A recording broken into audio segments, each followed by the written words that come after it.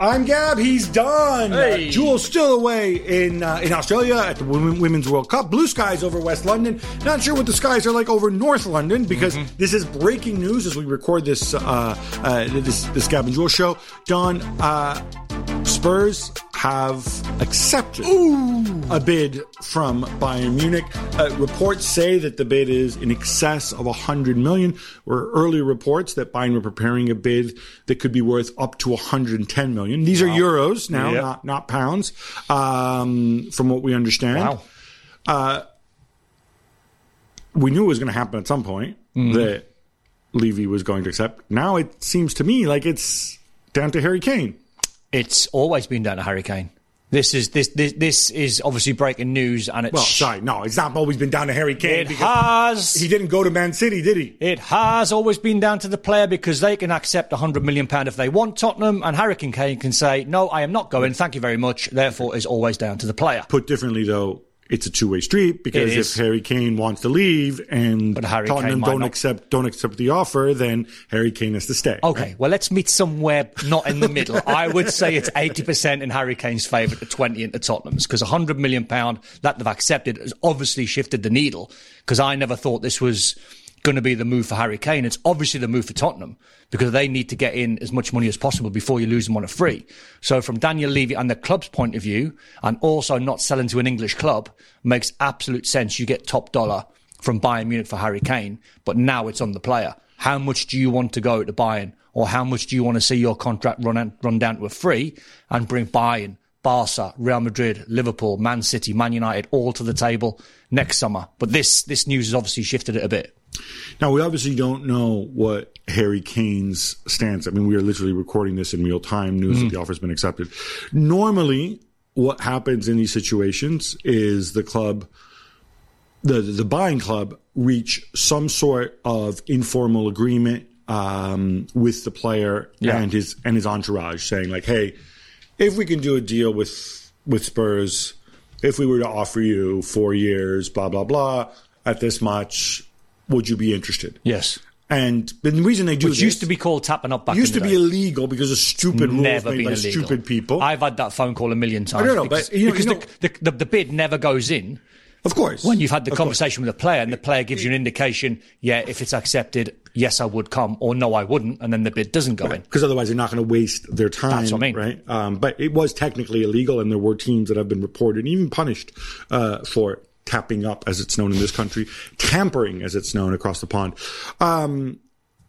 So if Bayern go through with this, is it safe to assume that they have spoken to Harry Kane, his family members, allegedly? And Harry Kane? Well, I mean, I would imagine so. And he's agreed in principle. Yeah. Listen, I would imagine the conversation has been something like, from Bayern to Harry Kane's camp, if we submit the bid and it's accepted, would you then come? And Harry Kane at some point, I would imagine, or his camp has said, yes, we would be open to the idea. So therefore the bid goes in and then they start talking the money. I think it's more than open to the idea for Bayern to move. Now, I'm speculating here, but just from what I know of how transfers work, if they continue to pursue this bid so aggressively, it's more than, then we can have a conversation if Levy accepts the bid. Yeah. I think, because they'd be doing Kane a disservice, they'd be doing Spurs a disservice, they'd be wasting Bayern's time. Yeah. I think it would have gone further. I think it would have said, okay, what sort of numbers are we talking? What is the plan for next season? Where Bayern, I think, has been really poor in this is I think their stance on trying to negotiate has been really poor. Because this time last week when they put a lesser bid in, they said that's our final offer. Well, it's not your final offer because you've just come back in and offered 100. Yeah, but anybody who's bought a house or a car... No, you don't say final offer. It makes you look a little bit silly. Because therefore, whatever bid you come in, Tottenham can say, well, it's not really a final offer, is it? So your negotiating skills have been a bit off. Bayern could care less if one Don Hutchinson think they look silly if they end up with Well, don't say it's your final offer then. But, so, are we relatively confident that Kane has... I am not, Gab. I am not, because I've always maintained my stance from the player's point of view that I wouldn't rush into a move now. So you would move as a free agent. That would be the rational That's what I would do, because you can have the conversation. Listen, it's one of them where I think Bayern Munich's best chance of getting Harry Kane is this window. Because if you leave it another 12 months, and as I said, you bring Barca, Real Madrid, Liverpool, Man United, Man City all to the table. Enough with the Barca, please. But okay, but Bayern are not in the conversation then. Because English players, from what I've known over my 30, 40 years spending time in the game over here, when they think about moving abroad, Barca and Real Madrid are the two biggest clubs that they think about going to. Right. I can't think of many English players, Gab, who say they dream of playing for... No, who have actually moved to Bayern. Over the last 30, 40 years, Musiala's different. He's now German. Yeah. I think there's one young boy that was at Chelsea that's now at Bayern. The name escapes me. But if you look back at 20, that's 30... Musiala. Huh? That's Musiala. No, there was another boy, I think, who went from Chelsea. But I think if you look at the last 30, 40 years, no one's went from English player to Bayern. So it's not a massive draw for them. Now, people point out that Kevin Keegan went to Hamburg and did rather well out of it, but of course that was in the Bayern. 1970s, it's not and Bayern. It's not Bayern. And, we're dating ourselves when we bring that up. All right, Don, we've talked about how, from Kane's perspective, if you were advising Kane and you have some familiarity with the Kane camp, you would say, Harry, wait a season. Pick your options next summer, right? He's made enough money, whatever. Mm-hmm. The counter argument to that might also be, if people know it's your final season and you're moving on, sometimes it can be kind of hard to. It's kind of hard to handle that goodbye. Maybe some resentment from fans. Well, you could have left us with a transfer. Scored 4 goals a couple of days ago in a preseason game. He scored 30 goals last year. Exactly. But whatever. But you know how supporters are. And it can be emotional and painful. And if you're there, sometimes it's best to make a clean break, right? So I can see the counter argument to it from a purely footballing aspect. I'm 100% with you. From Kane's perspective, it might have made sense to wait another season, right? Yep. And have more options out there. From Tottenham's perspective, this is a no-brainer. No. To get that kind of fee for a guy with a year left on his contract and on those wages is tremendous. And I kind of feel, and Ange may feel differently, I have the in-house replacement right there. In Richarlison. Now, you can make a face about Richarlison. I'm not making the face about Richarlison. You can't compare Richarlison to Harry Kane. No. I'm not saying you're going to do the same thing, right? But you need a centre forward. You said in-house replacement. No, I have an in-house replacement. I have another guy who is experienced, who scored goals in the Premier League, who I spent a lot of money on. I can put together an attack of Son, Richarlison, Kulusevski, some of the other guys. We're going to talk about how they've been linked with Gift Orban, for example. I can make it work. It's not like now. Make it work for what? Well, I can make it work. Title challenge, top 4, top 7. I think it's got to be top 4 after the season they had last year. They ain't getting top 4. You can make it work for this team to progress with a new manager. That's what I'm talking about. They might not even get top 4 with Harry Kane there. Never mind Kane going. No, but that has to be the goal this season, right? You're not going to go into the season it's the goal, but it's unrealistic in my opinion. That's fine, but you can make it work in your pursuit of top 4. What I'm driving at is if Richarlison weren't there, or Son weren't there, because Son can also play through the middle, of course, and you've got some flexibility there. What you could do with those two guys, they are they are pretty versatile forwards, right? Good players. You would be in a situation where you're like, oh look, Harry Kane's gone. We've got 3 weeks left of the transfer window. I'm going to go and try to sign somebody with 100 million odd in my pocket, and so everybody's prices are going to go up. Now they're in that situation where instead of shopping for an A-list striker to replace Kane, they can shop in a different segment of the market. Maybe it's a guy who does a job. Maybe it's a younger player. Well, the younger player, in my opinion, who is the no-brainer, is Evan Ferguson at Brighton. I see him. He cost an awful lot of money, by the way. Right. But I see him potentially being an unbelievable striker. I know guys that have worked with him from 18s to 19s level, and they said one of the most complete youngsters we've seen and coached for quite a while. I think for Tottenham, if they could get him out of Brighton, I think he's the one where you can spend 10 years on him. Right. My attitude is if Højlund, who I think compares to Ferguson in some ways, just in terms of age and the hype around him. I think he's a year older or 2 years older. Yeah. If Højlund sets United back 75, 85 million. Yeah. Ferguson's going to cost you more than that. And so at that point, that's all the Kane money gone. Well, this is what I'm saying. Therein lies the problem about Harry Kane moving on, and whatever player at any team you bid for, let's say it is Ferguson, they go, well, you've got 100 million to spend. We'll have 75 of that, please. Right. So that's why it's probably better to shop, I think, in another segment of the market in somebody cheaper. But football's a cruel world, though. So if you went to, so say, a different market and a lesser standard of player for the potential, and at the end of the season, we're all sitting here and fans are sitting here and going, hang on a minute, we sold Harry Kane 30 goals a season and we got player A in that cost about 25 million quid and he scored 5 goals. How does that help us get top 4? Well, because Rome's not built in a day. You have a new manager you have a project. Yeah, but fans don't see it. And Postecoglou has coached as many Premier League games right now for Tottenham as you have, yeah, right? Which is 0. It doesn't mean his opinion's better than mine or mine's better than his. No. But what it means is you have to give it time to develop. You have to see what he can do. I get that. Can Kulusevski improve? Can Richarlison live up to his transfer fee that you paid a year ago? So would the economics not be the conversation between Daniel Levy and Ange Postecoglou if we kept Harry Kane, right, and we let him go for free? The numbers, if we did get then top 4, what's Champions League money these days? 60, 70? It depends how far you get. But yes, 60 is probably... so would the economics not work by keeping him? I would argue probably not, because it's not like you're guaranteed Champions League even with Harry Kane, right? So so we go full circle back to the conversation with Richarlison. If you want to look at it from a probability situation... no, but then again, you have Postecoglou, whereas, last year you had 3 different managers and it didn't work out well and you fell apart late in the season, right? Yeah. I mean, let's not forget, under Conte, at some point, they were in the top 4 conversation. They were in the top 4 conversation for much of the season. So you can make a point that maybe they're not quite as bad as... But Jose's told us, and Antonio Conte's told us, it's not on us, this is on the group of players.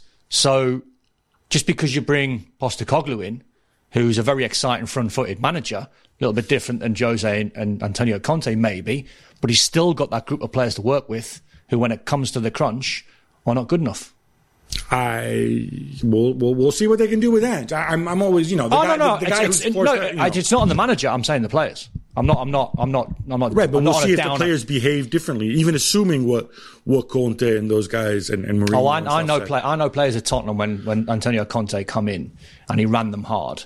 I know players at Tottenham when he's unbelievable. We absolutely love him. Yeah, because you love managers until you fall out with them. I think with a fit Romero, with a fit Bentancur, Van de Ven coming in, I don't think that Spurs are necessarily. If Ange can do what Spurs hope he can do, I don't think they're necessarily as far away as people think. Also, because let's not forget, you have a situation where at the very top, Arsenal and City look pretty settled and had great seasons last year, right? Mm-hmm.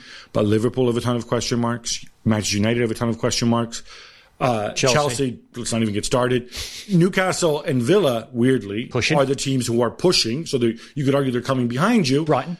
Potentially Brighton too. I mean, there are other teams. But you're in this situation where if you're Spurs, you're in that mix. And I can go pear-shaped and you finish 9th. Or there could be a gap behind the front too. I'm just with that conversation you're having with me here, and you're selling it to me, and you're selling it to me well. I would still have more hope of Tottenham getting top 4 with Harry Kane there. Of course, obviously, but the question is... But I totally understand, by the way, Levy saying we want 100. Right, and where would they be 12 months from now we can't sell without Harry Kane and without the 100 million, right? Because that's the flip side of it. Let's talk about Bayern. I find this interesting, the Harry Kane thing. So obviously, I think there's almost been like for a club that likes to plan and everything, a bit of an emotional reaction here, right? So they lose Lewandowski. They're like, we don't need a center forward. Look, Sadio Mane, blah, blah, blah. Good German. And we've got a bit of German. But we've got, Matthijs Tel's going to be really good. And then we see what happens last year. And I personally, I'm on the record, I'm going to stick with this. I think in a different condition at the club, maybe with a different manager or whatever, I think it could have worked, Mane through the middle. I think it could have worked. Obviously, if he's just not punching teammates, that would help too. But, it's not absurd that it couldn't have worked, right? No. Now you're deciding, no, we need a center forward. We need a goal guarantee type guy.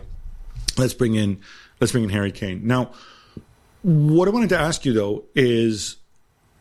This is a team which has an exceptional attacking midfielder in Jamal Musiala. Unbelievable. Thomas Muller, who was an exceptional, a team icon, a guy who's difficult to leave out of the side. And they're still waiting for Leroy Sané to fire. No, but I just want to stick on the quality. The quality. You got Sané, Coleman, Gnabry. You have your wingers, right? Yeah. This issue was raised to me is, how is Harry Kane going to play over there? Because if you have the attacking midfielders, which they didn't have at Spurs, the Harry Kane drop deep and then hit that ball for Son to run onto. You don't want to see that at Bayern, right? You almost would rather Kane just stayed in and around the area so he can pick up the crosses, because if he starts dropping off, then he gets in the way of Musiala and Muller, potentially, right? How do you play that? I think it's very easy, because he's got a football IQ and he's very intelligent in how he plays the game, Harry Kane. There'll be times where he plays between the width of the 18-yard box and gets his goals in the 18-yard box. But I think there's times when you do come short. If you think Firmino at Liverpool and you think Harry Kane at Tottenham, when he comes short, as a midfield player myself, that's the dream. Because Harry Kane comes short, someone links the play, third man running, Musiala in the box. So you attack midfield players, in my opinion, working with Harry Kane, their numbers or their chances should be a lot greater, because you're working with a guy that's an incredible team player. If you think when Firmino played for Liverpool, he wasn't necessarily prolific, but Mane was and Salah was, because of the brains of Firmino. That, but I think that's what Harry Kane does to Bayern. What does Kane do? Because it's interesting you say that, because there's two ways to do this, right? So I've spoken to people, ex-footballers, who said, no, well, if Kane goes, the whole Kane dropping off thing, which he did exceptionally well, he did it by necessity. He did it because... I think he's always really done it, though, Gab, hasn't he? I'm not sure he did early in his career. Stats. Yeah, but when you're young... No, I don't mean when he's young. I mean right up when he was 25, 26, 27. I think this is something that we've seen this side of his game more and more in the last 3-4 years. Don't expect any different, because that's the player that Bayern want to sign. So why would you check? Why would you spend £100 million on a player when you know what they can do and what they have done, to then potentially change him and say, right, forget everything you've done about coming short. We now want you to be a predator, 18-yard box player. Well, it's not really his game.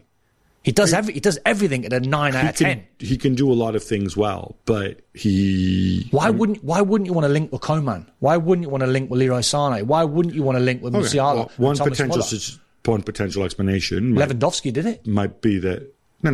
Okay, don't give me this. Lewandowski did it. Lewandowski didn't play like that, right? This is my gripe with fans. It's like they want a definition of the player. Why can't you let the player do what he does in 90 minutes? So there might be a 5 seconds where he comes short. There might be a 10 seconds he goes in behind. Of course there might be. Do the whole thing. But I think there's a lot of data and analytics that suggest that when Lewandowski, who, by the way, was tremendous at pressing, and when he was at Bayern, right, he was not dropping into the positions that Kane dropped into at Spurs. Many different reasons. That's one fine. Evident reason, incidentally, is that under Conte and Mourinho, Spurs didn't necessarily have the 65, 70% possession that Bayern often had, right? Yeah.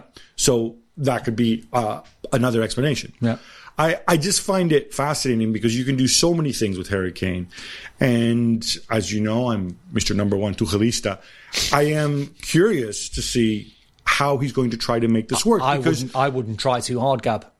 I wouldn't try. Right, what do? Just send Kane out? Like, hey, no, Harry, do whatever you want. No. From your eyes and from fans watching on, right, don't try too hard to figure out what Harry Kane and Thomas Tuchel's relationship's going to be, because they're signing, if they do sign him, an unbelievably intelligent footballer. But they have an unbelievably intelligent and talented number 10 in the team, and his name is Jamal Musiala. Yeah. So, and Tuchel, especially at Bayern, you have to work on patterns of play. Of course, right? Of course. This isn't so. What I'm envisioning, I guess, is situations where, Bayern play Freiburg or whatever, and there's 8 people in the box and everything's all crowded forward, right? Yeah. So you want Kane to move and you want Kane to drop off, maybe takes a marker with him, probably wouldn't. At some point, when spaces are so tight, you have to maintain your balance and your shape, and you have to put your players in a situation where they can hurt the opposition. Yeah. That requires chemistry, and that requires time. Fundamentally, you are making a decision where you're deciding, okay, if I get Kane to generate space for Musiala to run into. Yeah. That's great. That's one way of attacking. Yeah. And then I'll alternate the two things. But and then you've got wingers who can put crosses in the box. But if I just leave Kane in the box because he's good in the air, because I've got people who can provide wingers even in messy areas, because Kane also has that eye for goal, he knows where the ball's going to go. Do I want Kane dropping off? So at some point, he's going to have to develop a system of patterns of play that are either going to hinge towards the Kane in the box or are going to hinge into the Kane as additional 10. Or both. Right? Or both. Right. Or it could be 50-50. Close your eyes, right? Fast forward 12 months, Harry Kane will have 30 goals. In the Bundesliga. Yes. Done. All right. You heard it here. That is Don Hutchinson's promise. First 10 people who tweet my account, Don's going to treat you to a steak dinner if Harry Kane does not score 30 goals for Bayern. Well done, steak, though. When you need mealtime inspiration, it's worth shopping Kroger, where you'll find over 30,000 mouth-watering choices that excite your inner foodie. And no matter what tasty choice you make, you'll enjoy our everyday low prices, plus extra ways to save, like digital coupons worth over $600 each week. You can also save up to $1 off per gallon at the pump with fuel points. More savings and more inspiring flavors make shopping Kroger worth it every time. Kroger, fresh for everyone. Fuel restrictions apply.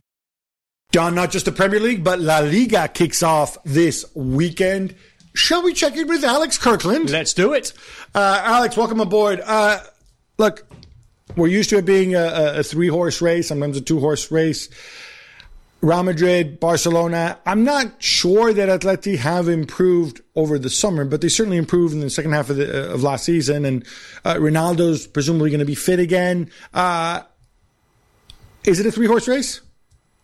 I would like to think it would be. Maybe that's me being optimistic, but I do think, as you say, that Atletico, you look at last season, this happens with Atletico every few years where they have a bit of an identity crisis. They try and look for a different style. Maybe they give up on that. They go back to the old Atletico and they get it together. And that's what happened last season. Over the second half of last season, Atletico picked up more points than any other team in La Liga, including champions Barca. So if they carry that on, I'd like to think Atleti could challenge Madrid and Barca. But yes, of course it's going to be about Madrid and Barca. It always is. They're by far the two strongest teams. And in particular, the squads, not just the starting 11, but the strength in depth they've got on the bench as well.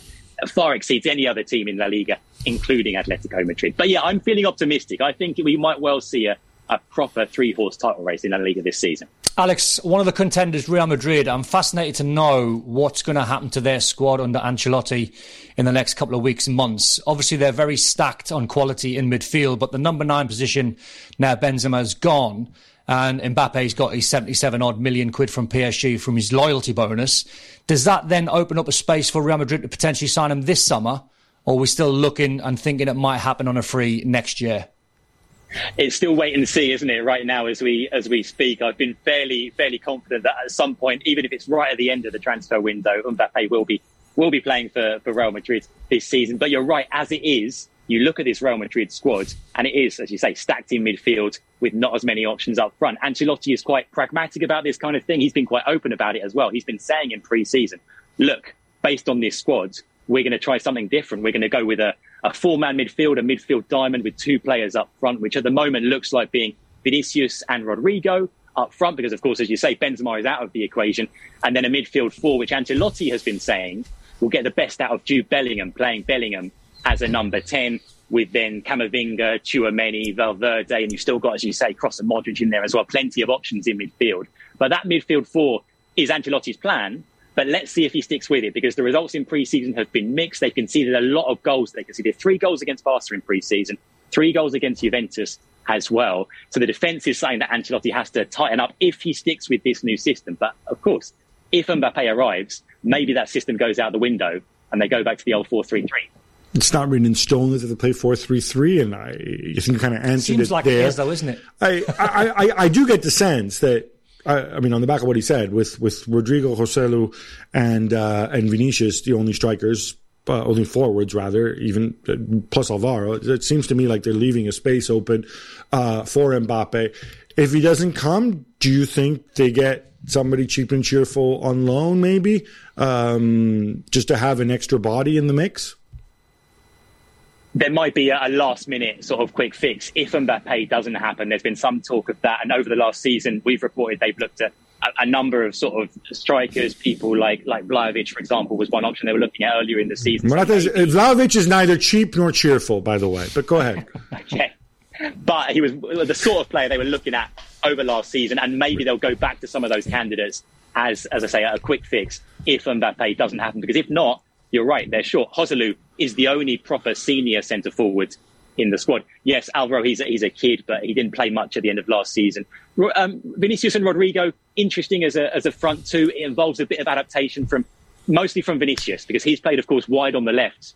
Traditionally, it means him coming a bit more in field. Ancelotti says that's not a problem. Ancelotti says that Vinicius likes it, but it is a change for him, so he would have to adapt. Rodrigo, I think, is perfectly suited to playing either in a front two or a front three. But that is the big question mark. Do they have enough firepower if Mbappe doesn't end up coming? All right, let's open the big financial can of worms that is Barcelona here. The Dembele business with him gone. I don't think that's a tragedy. Correct me if I'm wrong, because we saw a lot of them. You have Rafinha there. We saw a lot of them playing with essentially the winger and the center forward, and then you've got Gavi in kind of the flex position. You've got Pedri de Jong. That's fine. Oriol Romeo, can he fill Busquets' big shoes? And obviously you've got Gundogan in the mix. He's on a free. Assuming, well, where are we with this registration business? They're going to be fine, right? With the Dembele money? They should be. Look, if, again, as we speak, if they've already got Kessié out of the door, if Dembele gets done as well, then they should have enough at least to register the likes of Gundogan, who would be a priority for them. But right now, with very little time to go until they get their season started on Sunday, I think it was 13 players they had registered with La Liga before the departure of Kessié. If Dembele goes as well, that would be down to 11. But they would get, like I say, at least the likes of Gundogan done in time. But maybe not everybody. This annual drama that we have now with Barca's finances, they're looking for more investment to get these problems sorted. What I would say is that if they manage to get all that sorted, I think Barca have signed incredibly well this summer. Like you said, I think getting Gundogan on a free is brilliant business. Yeah. Getting Inigo Martinez, the defender from Athletic Club, on a free as well. Romeo, I think, is a really smart signing. He was exceptional for Girona last season, and I think he can replace certainly the Busquets that we saw in the last few years. So I think they've bought very well. And like you say, I talk about four-man midfields. That's been the preference for Xavi, certainly in the big games last season. As you say, he went for Gavi as that fourth midfielder and went for a front two, which is Lewandowski plus one, which might be Rafinha. It might be Ansu Fati, who's looked quite good in pre-season as well. I think Dembele, yes, he's been frustrating. He's been incredibly talented. I think they will miss him because I think he was, on his day, one of their best players, but it wasn't always his day. So I think they can get by without him. All right, sticking with Barcelona here, you mentioned the squad. I just taking a look at the 11. It seems to me that there's two questions I think I would have it, and I agree with what you said earlier about Ansu Fati. I think at some point, I'm glad he stayed. Yeah. Obviously, there's pressures with his agent, his contract, and so on. I think he's somebody who's got such a tremendous upside. It would have been mad to let him go. And of course, you also have Ferran Torres, who nobody seems to like other than me in the mix to give you options, but whatever, right? But I want to ask about midfield and right back. So. Right back, we were talking about this off air. Mm-hmm. Again, Jules Koundé does a very specific type of right back job, but he's really a center back. And I hate labels, but it seems to me weird to be going the Aaron Wan-Bissaka route with him, right? And the other thing is in midfield. I agree with you about Oriol Romeo being able to do a job for Sergio Busquets, but so if you have Gavi as your fourth midfielder, you have two other slots in midfield. And you have Pedri, and you have Gundogan, and you have De Jong. Do we get these weird situations where because Gundogan is the bigger name, it's going to be Gundogan, De Jong, and Pedri in some fashion in midfield, and then Oriol Romeo has to wait for them to ship a few goals to get into the lineup, and they're like, oh, look, we're so much more balanced with Oriol Romeo in there. And like, duh. I could see that happening. I could see Romeo ending up in the team, even if he doesn't necessarily start in the team. But yeah, there's serious competition for places there. I think Frenkie de Jong has to start. I think Gundogan probably has to start as well. And yeah, you've got one of Pedri or Gavi in in the front three. But if you've got Romeo in there, you've still got one player too many. Let's see what happens with fitness, because Pedri missed a lot of last season with injuries. Gavi's had a back problem that's not too serious, I don't think, in pre-season. But yeah, it's going to be very interesting to see which is Xavi's first choice midfield. I think Romeo, like I say, sooner or later will end up being in there with Gundogan and Frenkie de Jong, but then you've got one of Pedri or Gavi, and how do you leave out one of them if both are fit and available? In terms of the right back situation, it's baffling that they haven't moved to sort this out during the summer transfer window, because right back has been a massive priority, especially for Xavi. You talk about Koundé and being a centre back playing at right back. The other option is Araujo, who is also a centre back playing at right back, but we saw him do a fantastic job, for example, against Vinicius in the Clásico last season. Xavi wants a proper right back. The sort of debate within Barca has been about, do they go for a youngster like Fresneda at Valladolid, who's been linked to some Premier League teams as well, or do you go for someone like João Cancelo or someone like Van Foyth of Villarreal? They're the three names that Barca have been looking at, with very different profiles. And again, it comes down to the finances in terms of what they can get done. But they want to do something, because Koundé doesn't like playing at right back, and he's been forced to play there time and time again. Araujo can do it sometimes, but I think Araujo is probably their best centre-back, so you want him playing at centre-back. No, I completely agree with you. Of those names, I mean, I would assume Fresneda is going to cost you some money, simply because he's younger, has the upside. Foy, I still think he's another tweener. I know he's played right back, but... See, I was thinking there when Alex was saying, and you were talking about the centre-backs that have been shifted to right back, I wonder if Xavi's ever toyed with the idea, because he's got so many good centre-backs in that sort of, I'll say it loosely, position. I wonder if he's ever toyed with the idea of going with a three. Yeah, but then you lose a spot in midfield and you have a million midfielders. Gundogan can play off Lewandowski, can play where he wants. Would that work, Alex? Has he ever considered going to a three? It's something I guess they could have done, using Dembele as sort of the right wing back, and I guess now it would be a case of putting another player into that position. I think my understanding is that when Xavi first came in at Barca, early days, his idea was to play with sort of like a 3-4-3 kind of system. That was the system that he liked, but he's never quite got as far as implementing that system, and it's ended up being more of a back four. But I think he likes a back three, absolutely. I think you'd have to move de Jong back into the back three. That could be an option if you really want to do that. Done before, hasn't he? Which we've seen before at times. I just quickly on the center forward, is it, if Lewandowski goes down for whatever reason, is it still a case of let's play Ferran or Ansu up front and keep our fingers crossed? I think it probably is. Lewandowski, I mean, even for him, there were one or two question marks. Of course, he was the top scorer in La Liga last season, scored a lot of goals. But when you broke down the games that he was scoring those goals in, it wasn't always the biggest games. I think he'll still score loads of goals. But yeah, if he's fit, of course he starts. Otherwise, it probably is Ferran Torres, who you keep, I don't know, you're sort of waiting for him to take a step up, but it never quite happens. Ansu Fati can play up there as well. I mean, those are probably, yeah, I think those are the only options really. I can't think of anyone else who could really do that job. They will be hoping that Lewandowski stays fit. Shifting to Real Madrid, Don asked before about Mbappe and how stacked this team is in midfield with formation. I just want to ask you more generally about Carlo Ancelotti, because this is the last year in his contract. There's all those rumors that people don't like to talk about, or unless you happen to be Brazilian, where he's leaving to join the Brazilian team. One of the things I wondered about in terms of Florentino Perez is, should he be thinking about succession? Should you maybe have treated this season as maybe let Ancelotti go now, bring somebody else, say maybe somebody younger who you like or whatever, and say, all right, let's lay the groundwork to make this team younger. Xabi Alonso would be one guy who's been talked about a lot. Maybe they don't think he's ready. I just want to get your sense on it. Is it going to impact things that this is Ancelotti's last year?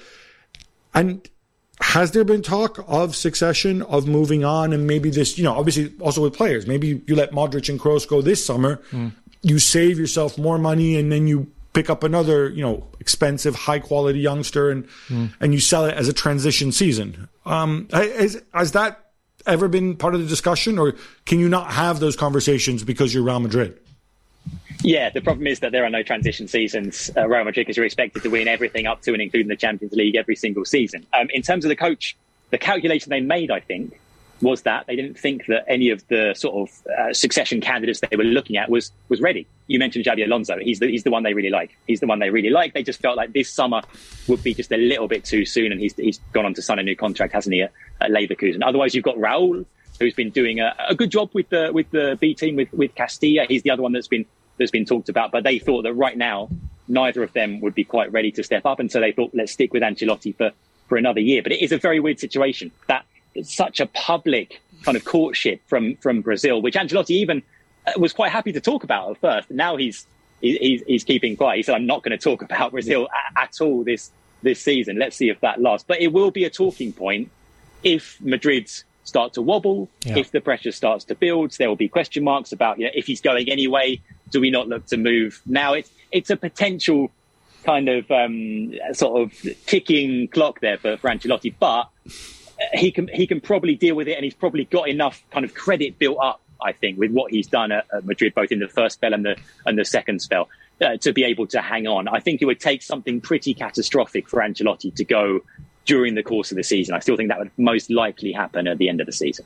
That's the only problem you foresee, isn't it? If Real Madrid, like Alex said, had a wobble and lost a few games, it would be, Ancelotti's got his mind on Brazil. Yeah, and which has kind of already happened. Yeah. I mean, I think he can manage crisis situations better than just about anybody. Oh, definitely. But still, it is Real Madrid. It is the biggest of big chairs. One eyebrow might just go up.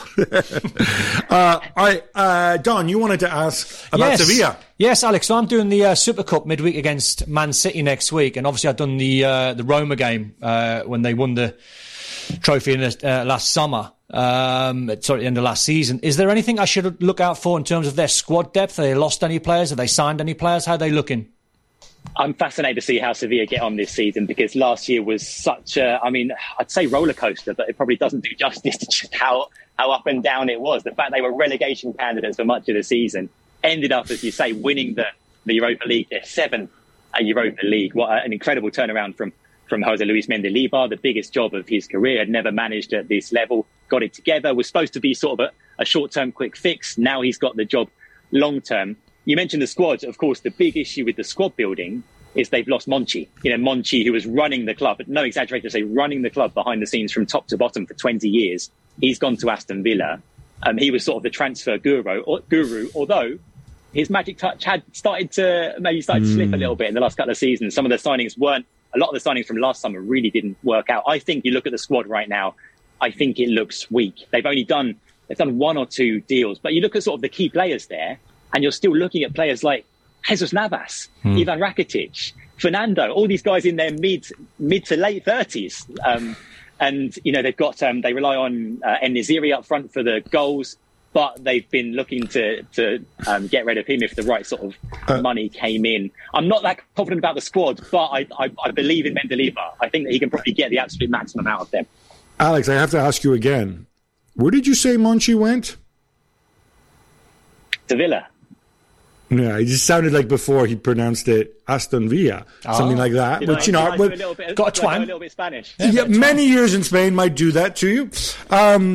So this being the case, every year I feel like, oh, look, especially in the first half of the season, I'm like, oh, Real Sociedad, they're coming together, regardless of who they have there, or Yarzabal, or when they had Alexander Isak 2 years ago. They've made some changes. They've reinvested well. Should I be getting excited about La Real again? Can they break into the triumvirate of evil? The top three, I would say no. I would say to repeat a top four finish. Okay, sorry. Let me amend that. Can they trick me into thinking in November that they might actually break into the top three? Well, remember at one point last season, they looked like, it was never going to last, but they were briefly sort of talked up as potential title contenders. And maybe that could happen again. Of course, they've got the distraction of Champions League football this season. Let's see how they cope with that. You mentioned one or two changes in the squad. They've lost Alexander Sorloth, who's gone to Villarreal. They've brought in Andre Silva to try and sort of replace him in terms of goals. Taki Kubo will still be the one to watch, though. Taki Kubo took a massive step up last season. He was their best, most exciting player. And if he continues that development, I think he's the one to watch, along with Oyarzabal, as you mentioned. So without doubt for me, they're the favourites for fourth place. They might well be pushed by others like Betis. I'm not convinced about Villarreal, maybe Athletic, who knows? All those teams that finished sort of 5th, 6th, 7th, 8th last season. But I think La Real are firm favourites for top four, yeah. You mentioned Villarreal, of course, picking up the only living sore loss in captivity, as he's known, on this program. You mentioned the other contenders there, Betis, Athletic Bilbao. On Betis, when you have Canales and Fekir and so on, and sometimes you can play such wonderful football. Why don't we give them a little more consideration rather than saying, well, they might push for fourth place? Should the standards be higher, given the players Betis have? I think they've got some exceptional players, and they've got a really very good coach in Pellegrini, which is the key. Exactly. I don't know. I think we're sort of rating them about where we should be, which is competing for a European place, and maybe top four might just be beyond there. Started last season at Sevilla, was forced out by. I think it was in December, before even the January transfer window. Had a few months out. He's been picked up by Betis with a point to prove, and let's see if he can get. I mean, to be fair to Isco, he wasn't terrible for Sevilla last season. He wasn't the problem for Sevilla in the early part of last season. So let's see if he's fit, and let's see how he does. It's probably too much to expect the Isco of that we saw for Real Madrid in 2016, 2017, 2018, but he could be useful, especially with Fekir, I think, out at least for the start of the season, out through injury. So in the meantime, Isco might be the one to watch. They've lost a big player, though, in Canales. Sergio Canales, who went off to Mexico. He was probably Betis' most important player. They basically had to let him go because their finances were so tight. They had to get rid of someone significant to make room to register all their other players and the signings, and they went for Canales. But he will be a big miss for sure. Sergio Canales, of course, the one-time wunderkind. Final question, just because I dislike who he is and what he stands for so much. Peter Lim's Valencia, flirting with relegation, angry fans, and fans in Valencia these are real fans. I mean, I know it's one of the things that always gets me about Spain, right? We focus on Real Madrid and Barcelona and Atletico, rightly so, because they're so big and they're so popular and they're so good. But in terms of the most intense fans, pound for pound, I was at the Arsenal game about 3 or 4 years ago in the Mestalla, and what an atmosphere. I think it was a Europa League game. I mean, Alex, I'm not going to ask you, I don't want you to upset anybody to rank them, but for me, so I'll just give you my view, it has to either be like Sevilla, where I think they have the highest percentage of Sevilla residents who are season ticket holders of either Betis or Sevilla, or it's got to be Valencia, where people say the fans are too demanding, but man, talk about blood, sweat, and tears. Can't be too demanding when a team like Valencia are down at the bottom of the league. Well, but I mean, I find it remarkable that all these owners are still there, and there isn't a non-violent way of removing them. It seems like they've tried every non-violent way. Not that I'm advocating violence.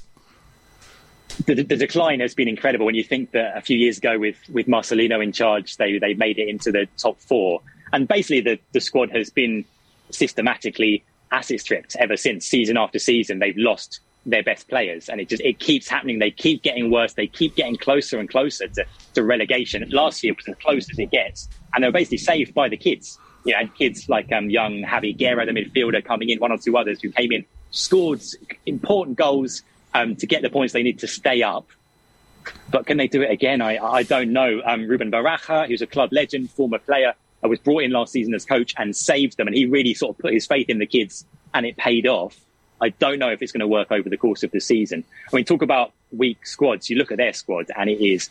I mean, you've got someone like Gaia, who's still there, the club captain at left back, who might be looking around thinking, should I still be here? But otherwise, it's very, very poor. And Baraja wants signings. The players have asked for signings. No one has come in. I'm worried about Valencia because, like you say, massive club. Have a very strong case for being the third biggest, or at least the fourth biggest club in Spain. Mestalla is the best stadium in Spain for me. I agree completely. And them going down, they've only been relegated once in their history back in the 80s. It might happen again this season, and that would be catastrophic, of course, for them and for the league as well, because they're one of those clubs that you need them. You need them there. Maybe it'll be a positive if they get Merton Capital and Lim and those guys out. Alex, thank you so much.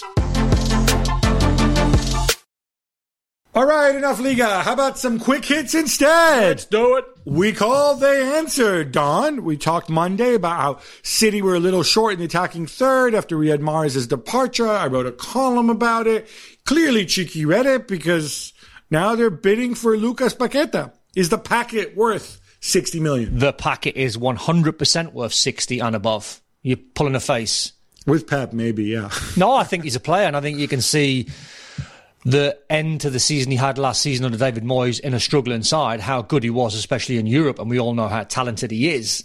And my takeaway from commentating on the Community Shield, and I wouldn't judge a Pep team on one game, but when you lose Riyad Mahrez and when you lose Gundogan, approximately 20 goals and the quality that they bring, with De Bruyne being injured, who didn't play any minutes in a pre-season for Man City, so he's obviously weeks and weeks behind, I thought they looked a little bit short in that sort of attacking flair area.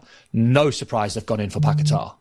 I like his versatility. And he'll be better in a Pep side, by the way. No question. And I like his versatility as well, both in that attacking midfield position, also further back in the Kovacic role, frankly, because, listen, Kovacic hasn't started more than 23 games in a season since 2015. And that, to me, that should set off some. Well, if you think Man City are going to have possession as they normally do, you want someone like Paquetá on the ball pulling strings, don't you?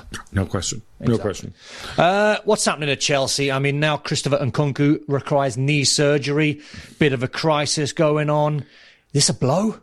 This is a massive blow. The reason it's a massive blow is that this is your star signing who's come in, right? He's not just some guy who was already there. It basically means that when he comes back, he's going to have to be reintegrated again. You're losing goals. All of a sudden, this idea that, well, they'll be fine in attack, Nico Jackson, because he's got people around him who can score goals. Well, nah, not really, because if Nkunku's out, Mount is gone.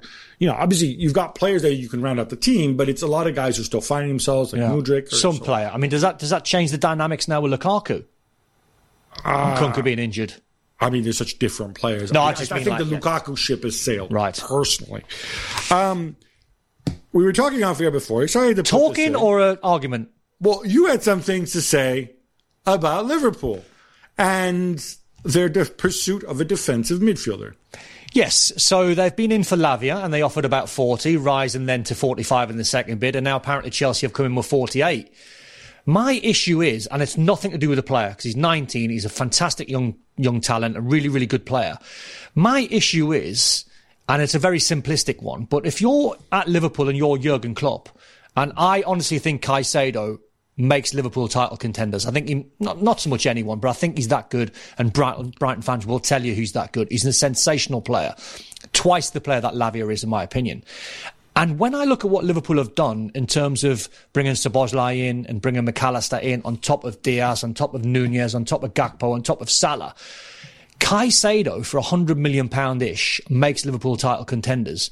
Now you've got £60 million in from Fabinho and Henderson. That's a £40 million deficit. Go and spend the money on Caicedo. You're going to find that $40 million. I have a slightly different theory here. I get where you're taking from. I agree with you. Obviously, Caicedo would make Liverpool a lot better. He'd make Chelsea a lot better. A club like Liverpool, can't they find $40 million for a player that makes you into a title contender? So if you're talking about finding $40 million, regular listeners will know this about why do they have so many forwards, right? Because obviously Jota, it's Gakpo, it's Nunez, it's Diaz, and it's Mo Salah. Yeah. So many, they're not just forwards, they're not bodies, but like they're really good, highly paid exceptional forwards. I think they're insuring themselves against the fact that Rami Abbas, Salah's agent, says, no, he's not going anywhere. But the reality is the Saudi transfer window goes on until mid-September. Yeah. I think they're insuring themselves against the possibility that something happens. It's a kind of offer that they can't refuse. Maybe they lose Salah, and that's why they keep that extra fifth forward. If it doesn't look like that's not going to happen, if you need to sell one of those guys to go, and I think the most saleable asset is probably Jota, although he's very, very good, to fund the midfielder that you want and that you need, then maybe that's what But my angle is Fabinho sold, Henderson sold, £60 million in. You've got no Naby. You got no Naby Keita wages. You got no James Milner wages. You got no Oxlade-Chamberlain wages. You've still got Thiago. You've still got Bajcetic when he comes back. Trent in that position. The specialised holding midfield player what Caicedo brings, I honestly think, and I stand by with no bias whatsoever, I stand by that if he goes in there on top of what Liverpool have got, I think immediately they could be title contenders. I think he is that good on top of what they've got. All right. I think it's a no-brainer. Caicedo's biggest fan here. Yeah, absolutely. Messi's gone. Mbappe on his way. Neymar now could be shipped on as well. Has that ship sailed now? Is this the end of PSG? Will they let him go? 60 million? They've told him, apparently. It's been reported that, he's been free to move on. He's been left out of Is this the end of the experiment? Well, you can tell him that. Apparently they want around 60 million euros. He's got 3 years left on his deal. He's on enormous salaries. I think they know very well that there's nobody in Europe who can afford that. And I know he's going to be like, he wants to go back to Barcelona. You know what? I'm tired of this crap, right? Yeah. If you're Neymar, you really want to go back to Barcelona, then you go, you tell your agent, you cancel your contract. Pay it. You sign for Barcelona, for a fee that allows them to register you, because you can read the papers as well as anybody. I'm with you. You know what condition they're in. Otherwise, cut it out with this Barcelona thing. Yeah. Because you're basically, it's like you're mocking the fans essentially. Right? And the trouble with Neymar, right? He gets a lot of flack, right? He gets so much stick. He hasn't necessarily brought it on himself, but when he left Barca to get out the Messi shadow and go and chase, individual trophies, Ballon d'Ors, etc. Worst mistake he's ever made in his life, trying to chase that individual trophy. Right? Now he's angling for a move back. I totally is with you. Pay up your contract. Give a little bit back to say, listen, this is not work. It's not working for me. Can we find a solution? Yeah, or otherwise, go to MLS, go to Saudi Arabia, go to whatever. That contradicts the whole thing. If he was chasing Ballon d'Or, now you go to Saudi. I think he's thinking 2026 World Cup. I think and he's thinking Copa America before that. But he's like, dude, at some point, like you can't just keep going on with this like pretendo Barcelona thing, because you know that right now Barcelona can't afford you. Yeah. It's quarterfinal time in the Women's World Cup, Don. Since our last show, Australia still without Sam Kerr, though she did come on as a sub. Not Sam Kerr as a starter. They dispatched Denmark 2-0. France eliminated Morocco 4-0. And Colombia edged Jamaica in a game that was a lot closer than I would have thought it would be. You love your predictions and percentages. So let's do this for the quarterfinal. Right. Great risk. I'm, and I don't mind admitting that I'm very new, as in the last 6 months to a year, to women's football, which I totally enjoy. We've watched the World Cup. I don't mind admitting it. Brilliant. And every expert that I've listened to has said about predictions, they've all gone out the window. Exactly. So good luck to me trying to predict what's going to happen from now when the experts can't. All right. I'll give it a shot. Perfect. Spain, Holland, percentage chance to advance. Spain, 70-30 to go through. That sounds about right to me. Japan, Sweden. I've not seen either team play, but I've been impressed by Japan, so we'll go Japan, 60-40 to go through. I like that. I'll go 65 Japan. Maybe that's my heart speaking. Australia, France, big one. France to go through, no? Oh, Juls is going to like that. Yeah, I've done it. Juls is going to like that. I've done it just for Jules. So France to go through to play England. England, Colombia. Well, I think England win it from here, no? All right. Well, let's see if Miss Caicedo has something to say about that. Right. The Premier League CEO, Richard Masters, spoke to the media yesterday, Gab. You were there.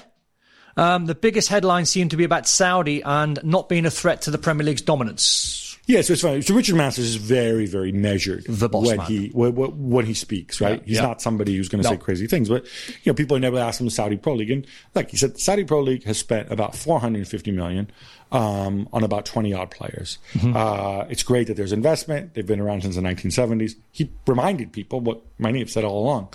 The Premier League have like 100-year head start. Yeah. They've got bigger brands. Yeah. They're a £6 billion pound plus industry. I think there's going to be a lot of waters to go under that bridge before Saudis think in the same conversation.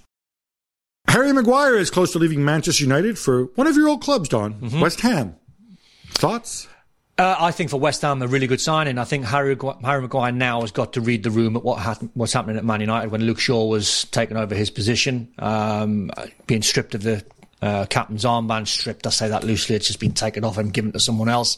I think he probably knows in his heart of hearts he's not going to get too many minutes. So the clubs have agreed a deal in principle right around 30 million. Yeah. But he has yet to greenlight it.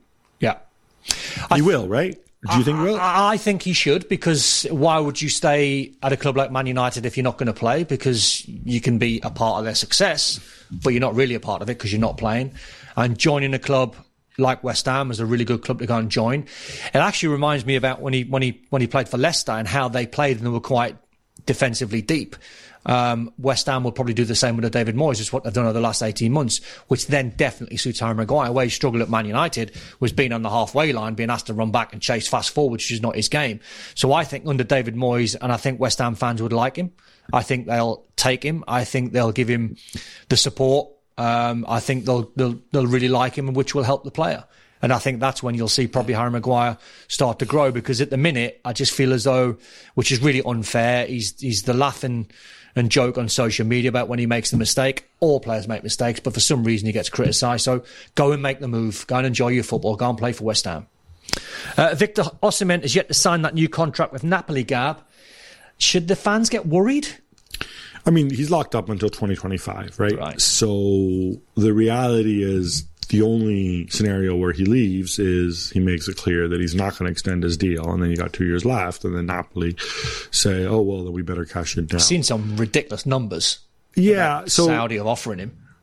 There's interest in Saudi Arabia. I don't know that he feels like this is the right time for him to go to Saudi Arabia. He's 23, 24 years old.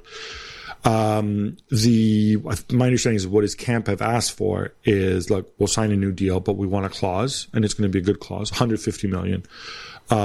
Napoli say, well, no, clause needs to be higher, needs to be 200 million, and maybe needs to be even higher if it's a club outside Europe. Like, if that's fine. That's fine. I mean, 200 outside Europe seems fine. I mean, because you're basically saying Saudi Arabia, exactly, right? 250 like Mbappe, but 150 seems for Europe.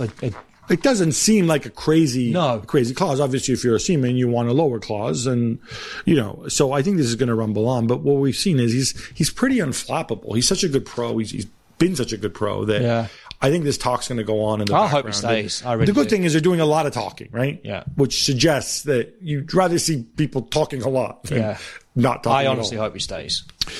Ins and outs at Arsenal, Don. Matt Turner, U.S. men's national team goalkeeper. Matt Turner has moved to Nottingham Forest for $7 million, rising to $10 million. He's going to be replaced by Brent next summer. It's a $3 million loan fee with an option to buy at $27 million next summer. Do you like these moves? I get the Turner one. He needs to play. He needs to play. But Raya, like, does Ramsdale smell or something? Like, the Raya casts a shadow over Ramsdale, doesn't he? I heard the great Peter Schmeichel talking about this morning on social media, and he doesn't like the idea of having two number ones going for the same position. Wait. Peter Schmeichel, of course, who was backed up by the legendary Raymond van der Gaal for so many years. How does Raymond feel? Did he say that Raymond was never in competition? I don't know, but I actually go against Peter on this one, because I think it's great competition. You look at Ederson and Ortega, and when Ederson hasn't been in the side, Ortega's still a very good goalkeeper with the ball at his feet as well as Ederson. So I think it makes sense, in my opinion, if you've got someone like David Raya going to Arsenal and putting pressure on Ramsdale, because Ramsdale's weak part of his game is playing out from the back. Unbelievable goalkeeper, brilliant goalkeeper with loads of confidence and commands that box. But playing out from the back is not his strength, where Raya's is. So I quite like, and I heard Aaron Ramsdale talk about it yesterday, and he actually said, bring it on. What's he going to say? No, but I think it's great for a player, because if you're trying to nick my position, I'm not going to be all moody on you because you've come in. I'm saying, come on, Gab, let's bring it on. Can you raise my game? I'll raise your game, and hopefully we'll get success. It shouldn't just be a nailed on number one and you're just a number two and I'm not fit. I think it's a bit different with goalkeepers. Why? I understand where Schmeichel's coming from. Why?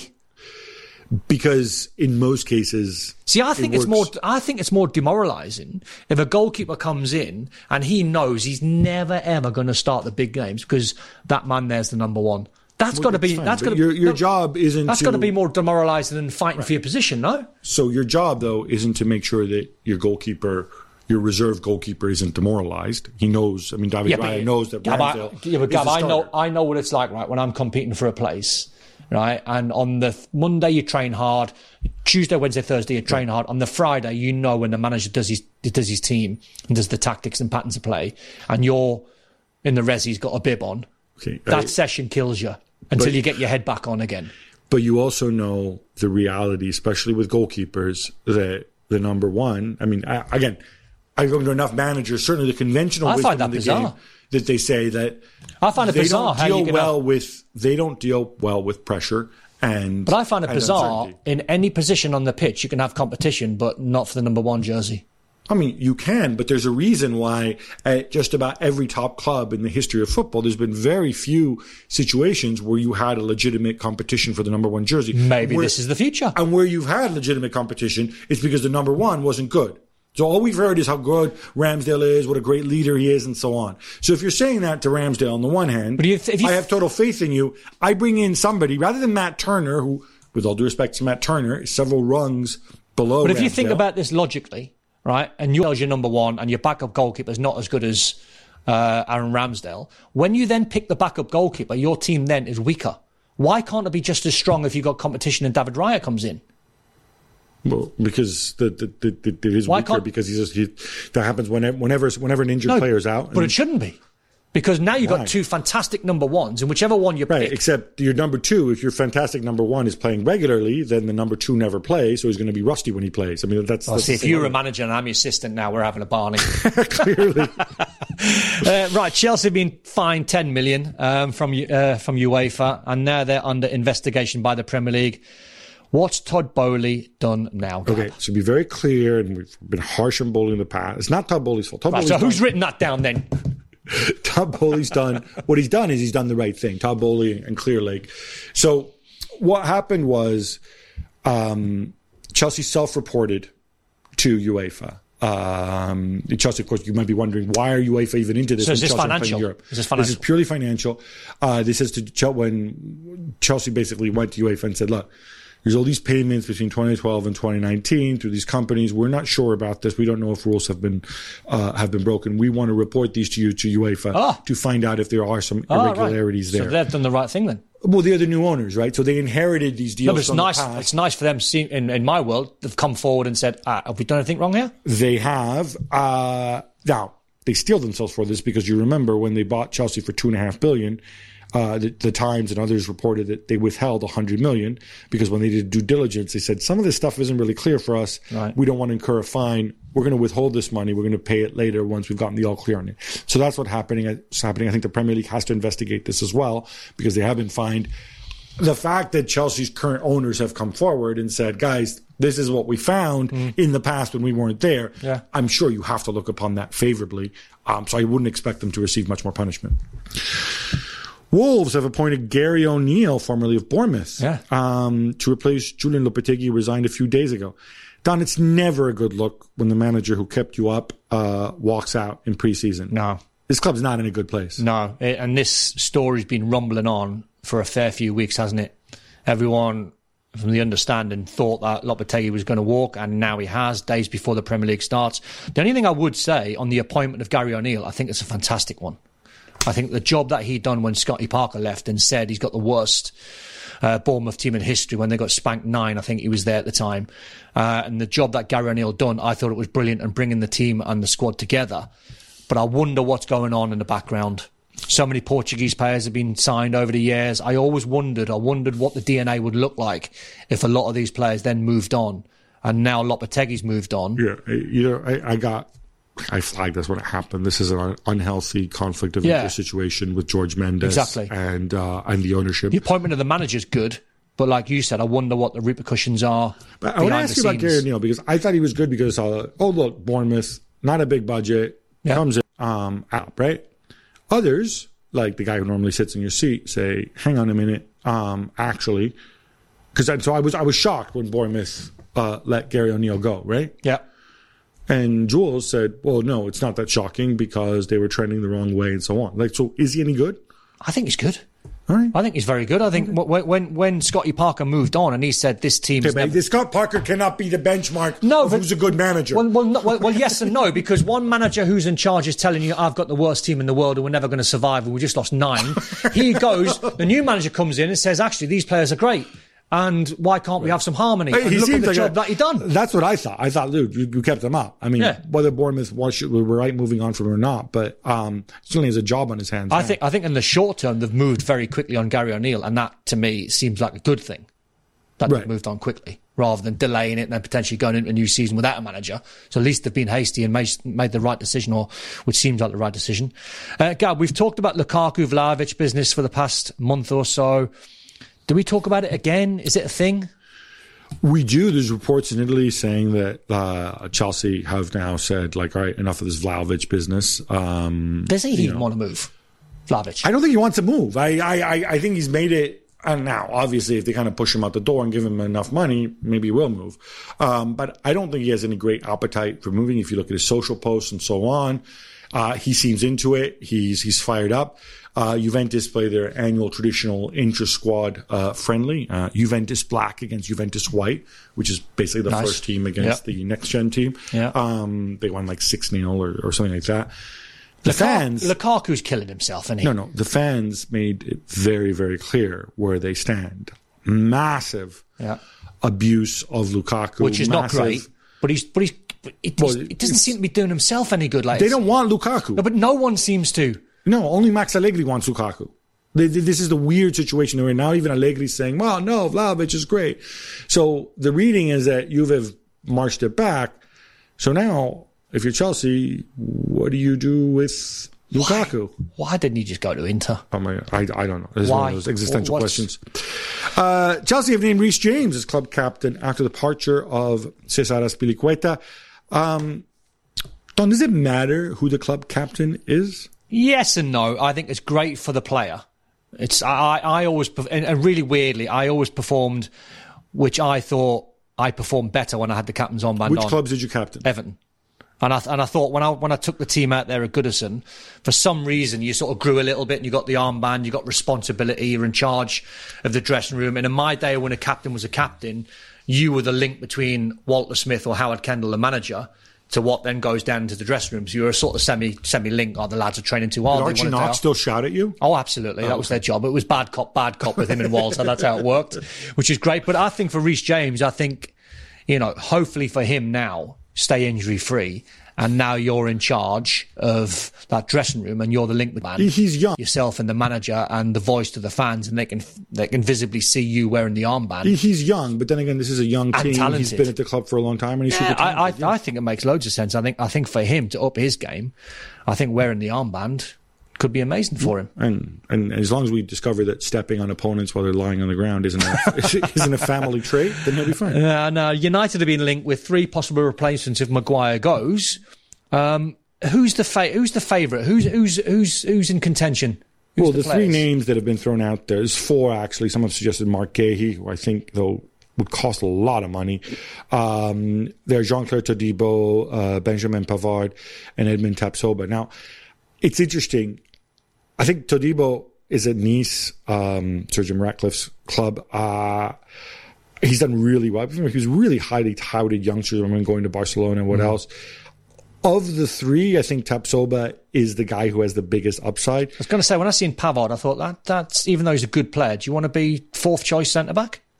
I think Pavard would probably back himself to improve. I don't think any of these guys want to be 4th choice. Well, they're not getting in ahead of Martinez or Varane, are they? Yeah, but remember, Varane, it's the age-old thing. How many games is he going to play? And then you just got to beat out Lindelof, right? Yeah. I do wonder, though, just simply, going back to that thing about how, it was reported they have 120 million to spend. If you manage to sell Maguire for 30 million, you're right at that 120 million, which means then you have no more money to spend unless you move McTominay or whatever, another player. Yeah. Or maybe you have to do a loan deal, which United don't like to do. Well, the rumours are Fred to Fulham and McTominay maybe to West Ham. Maybe. If you really want to feel the need to go and sell both of them, I wouldn't do that. I'd keep one of them. I think a Pavard loan deal for an extra body might be doable, but again, United don't like doing that. So I don't know. But certainly of these guys, Tapsoba is the guy who's considered to have the biggest upside. Liverpool have been linked with Southampton's Romeo Lavia for some time now. Chelsea are reportedly in the mix too. and we talked about Liverpool and Lavia before. Mm-hmm. Again, it seems like for both clubs, though, like it's, Caicedo's our first choice if we can't afford him. Yeah. Lavia's sloppy second. I just want you to talk about Lavia a little bit because... Some difference, though, isn't it? 100 Caicedo, 50 Well, Lavia. Some difference, too. I know they're young players and Lavia's got the City pedigree and whatever. Because normally when you have a plan A, plan B, the plan A and B are quite similar in terms of how they play and the price tag. You don't normally get a difference of 50 million. One's 100 and one's 50. But that is one of the weird things. But it just seems like there's a lot of money and a fair amount of risk for a guy who... On Lavia. He's had one season. He's 19. Yeah. No, he's a good player. But, I mean, that is a lot of money for someone that is now got to wear either the Liverpool or Chelsea shirt. Caicedo's the man. I'll stand by it. He's the man. You pay the extra money, you get him in because he's a better player. Manchester City stuff. Potential is in Lavia, but there's potential in Caicedo. Would it make you nervous that Manchester City still have a buyback option, or they had a buyback option? I think it's still active. Might not be. I think it is, yeah. But they decided not to do that, right? Yeah. And I think it was 40 million they could buy Lavia back. Yeah, and they've not gone for it. It's like, are you guys seeing things that you really have to back yourself if you're like, I'm seeing things that Pep doesn't see? Because with Gundogan gone, with Phillips having the kind of season he had, they bought Kovacic. Well, why wouldn't you want to bring this dude back? Do you know what I'm saying? Like, I know what you mean. It just seems. I mean, I don't know. I'm a Lavia skeptic, let's say. Yeah. So Zielinski, a big part of Napoli's success last season. Why is he being pushed out, and who do they want to replace him? Pushed out simply money. He's got a year left on his contract. They don't feel that they can reward him enough, given the kind of money that he wants. He has interest from elsewhere. They're hoping it's going to be Saudi, so that they can get a payday. He was some player last season for the money. He was tremendous. Although, to be fair, you could argue he was their third best central midfielder. That's how good Sambo Guis and Leblanca were. Yeah. But they've got Kajus coming in. They're ready to move on. But they really like Gabri Veiga, who, of course, in the first half of last season, everybody in Spain was drooling about. He has a release clause of 40 million. Napoli have offered 30 million. We asked Alex Kirkland of Air, why... Where's all the Gabri Veiga hype gone? He did not have a good second half of the season. Right. But Napoli hoped to get this across the line. And on paper, he seems like a natural replacement for Zielinski. Maybe more attacking than Zielinski. Yeah. Kyle Walker has a year left on his deal at City and was linked to Bayern, but that ship has sailed. It looks like he's re-upping for another season with Pep. Make sense, Don? 100%. I think he's one of the players at Man City in that back line who I think is irreplaceable. He's quicker than most. One-on-one defending is incredible. No one really beats him. The performances that he put in against Vinny Jr. were just out of this world. And I think if you sold him, you'd be looking around Europe to try and buy the next Kyle Walker, which I'm not even sure is out there. If he is, he's going to cost you 100. That just seems to be the number these days. So why wouldn't you, if you're Pep, especially when you've lost, in a summer where you've lost Mahrez and you've lost Gundogan, you don't want to see any more your first team squad 11 leave to make you weaker in a hurry. I think this is a situation where, with a year left, I think you give him a new deal. You can give him a 1-year extension if you want. He's 33, right? So Pep's got 2 years left, so he might not be there in 2 years' time. But even if I think it's a no-brainer. Even if he doesn't, even if you just say, like, look, we can't give you the extension, we'll evaluate where you are at the end of the season. If I'm Kyle Walker, why would they want to leave? No, for what? So I get like a 2-year deal, 3-year deal? No, I wouldn't. You're there, you just won the treble, enjoy it. Yeah, totally true. Glasgow Rangers beat 10-man Servette 2-1 in the first leg of the qualifier. But Gab, I want to ask you about the controversy surrounding the game. What happened? Well, the guy who wasn't there, Gal Ondua, I don't like to bring politics into this podcast, but sometimes you have to because it's a question of football. So Galandua plays for Servette. He wasn't given a visa to enter the United Kingdom. Right. And the reason he wasn't given a visa is that Ondua is from Cameroon, but he grew up partly in Russia. I believe he's also a Russian citizen. He's worn like little Russian flags on his socks before and stuff like that. And he was denied a visa on the same basis that, some athletes are, denied the right to play Wimbledon if they're Russian, if they support Russia's efforts in the conflict in the war in Ukraine. Whatever your views are, I think this is very different from a tennis player deciding I want to go to Wimbledon, an individual making a choice. This guy's an employee of Servette, right? He doesn't have a choice. Yeah. He has to go play in the United Kingdom. Servette employed him. The fact that he has spoken out in favor of the country of which he's a citizen and which he grew up in, and I don't know exactly what he said. I'm hoping he didn't say, "Ooh, Ukraine needs to be wiped off the face of the earth." I mean, assuming he said something reasonable, even if your country does something which most of the rest of the world regards as wrong, what do you want him to do? I hate my country, not even his country because he's Cameroonian, but it's the country of which I have my other citizenship. I think this is really, really bad execution and really disappointed. I hope UEFA and Servette look into this. Obviously, it's not Rangers' fault. It's not the SFA's fault. This is a political thing.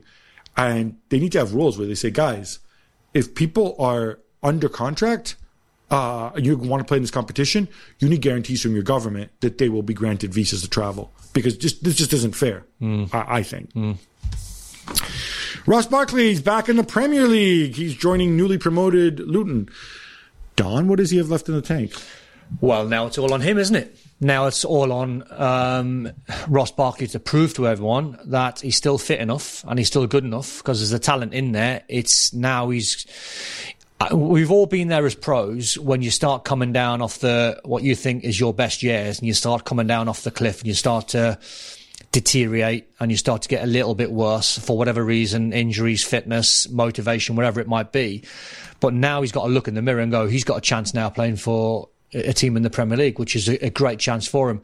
Now when he's playing for Luton, who I've played for, and they're going to be up against it every single game, you would imagine, let's see how much motivation he's got. Let's see how much he wants it because the talent is in there, but now it's on him.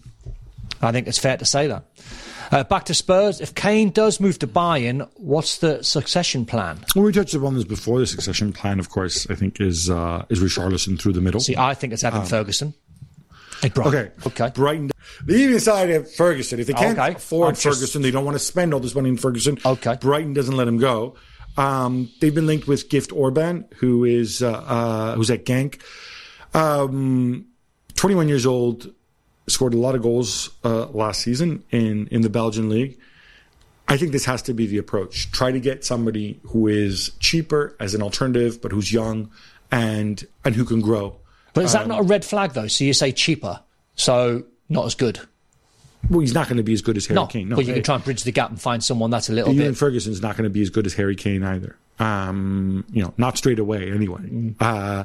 So I think you have to spend the money that you can afford to spend, And Orban's gotten a lot of hype. He's bounced around a little bit, but he's still very, very young. And I think it makes sense to go for somebody like that who can be different from the other forwards you have and who can give you something. Erik ten Hag has succeeded where Jose Mourinho and Louis van Gaal have failed. He got the club to agree to turn one of their hospitality lounges into a space for players to relax and prepare on match days. Like this. Rather than holding up in a hotel, which is what many clubs do. People don't know, on match day, you'll report, 5 or 6 hours before kickoff. Yeah. You go to a hotel. You sit mooching around. You sit on your hotel room. You play your PlayStation. You're bored. So he wants to have them mooch around and play their PlayStations, except... Well, it won't be PlayStation. Doing it inside Old Trafford, and he's gotten the club, and this is a club that... I think it makes sense. They like to squeeze as much money as they can at hospitality lounges and give up a hospitality lounge. Well, weigh up that with hotel money, but I think didn't Jose have loads of problems and other managers in terms of getting in and to games, and Man United seem to be... Traffic. They seem to be late, which is bonkers at home when the hotel was just around the corner. I do think it makes sense, though. I do think it makes sense from the manager and the player's point of view to be inside Old Trafford doing your tactical work or work on the opposition strengths, weaknesses, etc. while you're in the building. What did you guys do in those because you start getting ready and warm up an hour and a half before, right? Yeah, so what do you actually do 3 hours before kickoff? Well, if you're staying in a hotel, it would be early morning walk. When I say early morning, it would be 10 a.m. walk. So you come downstairs, you'd have a walk, then you go back, have some breakfast, or sometimes breakfast before. But you go on a walk just to stretch the legs and just to get out your bed instead of just lying still. Then you'd probably go back, have a shower, come down for 12 o'clock. Then you'd have a team meeting, which might last 45 minutes on the opposition, tactics. Some managers like to flip over the flip chart with the starting 11. Some managers never, tell you the starting 11 on a Friday. Normally, sometimes it's a Saturday, etc. And then you've got to make your way to the game, which gets you there for, 1:30 for a 3 o'clock kickoff. So it's all a little bit time consuming. So if you're there in the stadium, you can have a longer lie in. You can do what you like in terms of being relaxing with the family. You can even, judging by this, the family could be there with you. And then once you're in the bowels of the stadium, it's not that far to then go down to work. So it's the latest player to... Feels like it's... Well done, Eric. Feels like it's a good move. Right, Kingsley Coman is the latest player to be linked with Saudi. With Mane gone, if Harry Kane doesn't come, will they be a little bit short in the forward department? Yes, 100%. That you can't... If you don't get Kane or another striker, you cannot let Kingsley Coman go, because simple fact of the matter is you must play with a centre forward, and your centre forward options, as we know, the realistic ones, are going to be converted wingers. I don't like Gnabry at centre forward. No. I prefer Coman at centre forward. I think they tried Sane there too. Didn't go great. I don't need to see Thomas Muller play centre forward again. You have to come up with something. So I think it's essential that Coman stays, even if, and maybe he'll want to stay if Kane comes. Obviously, if it's stupid money and it helps fund the Kane transfer, then you got to think about it. FC Dallas defender Facundo Quignon reportedly swapped shirts with Lionel Messi after the Leagues Cup game against Inter Miami. Well played. But then he says he was criticized for washing it. Who? Don, I know I get the joke, haha, you shouldn't wash it, Messi sweat on it, some sort of holy garbage. Ridiculous. It'd be kind of gross. Yeah, I'm assuming you've washed every jersey you've swapped, right?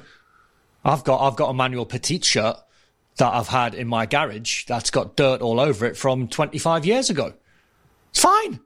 Doesn't stink. Do you know? Air it. What? Emmanuel Petit sweat doesn't stink? Well, no. You just put it in the garden, stick it on a hanger, let some air get to it. It doesn't stink. Hang it up. There's could be germs in the dirt and everything. Germs in it, man. Children running around. There's no germs in it, disgusting. Man. It's disgusting that he's getting criticised for washing it. If that's real, if that's even a real story.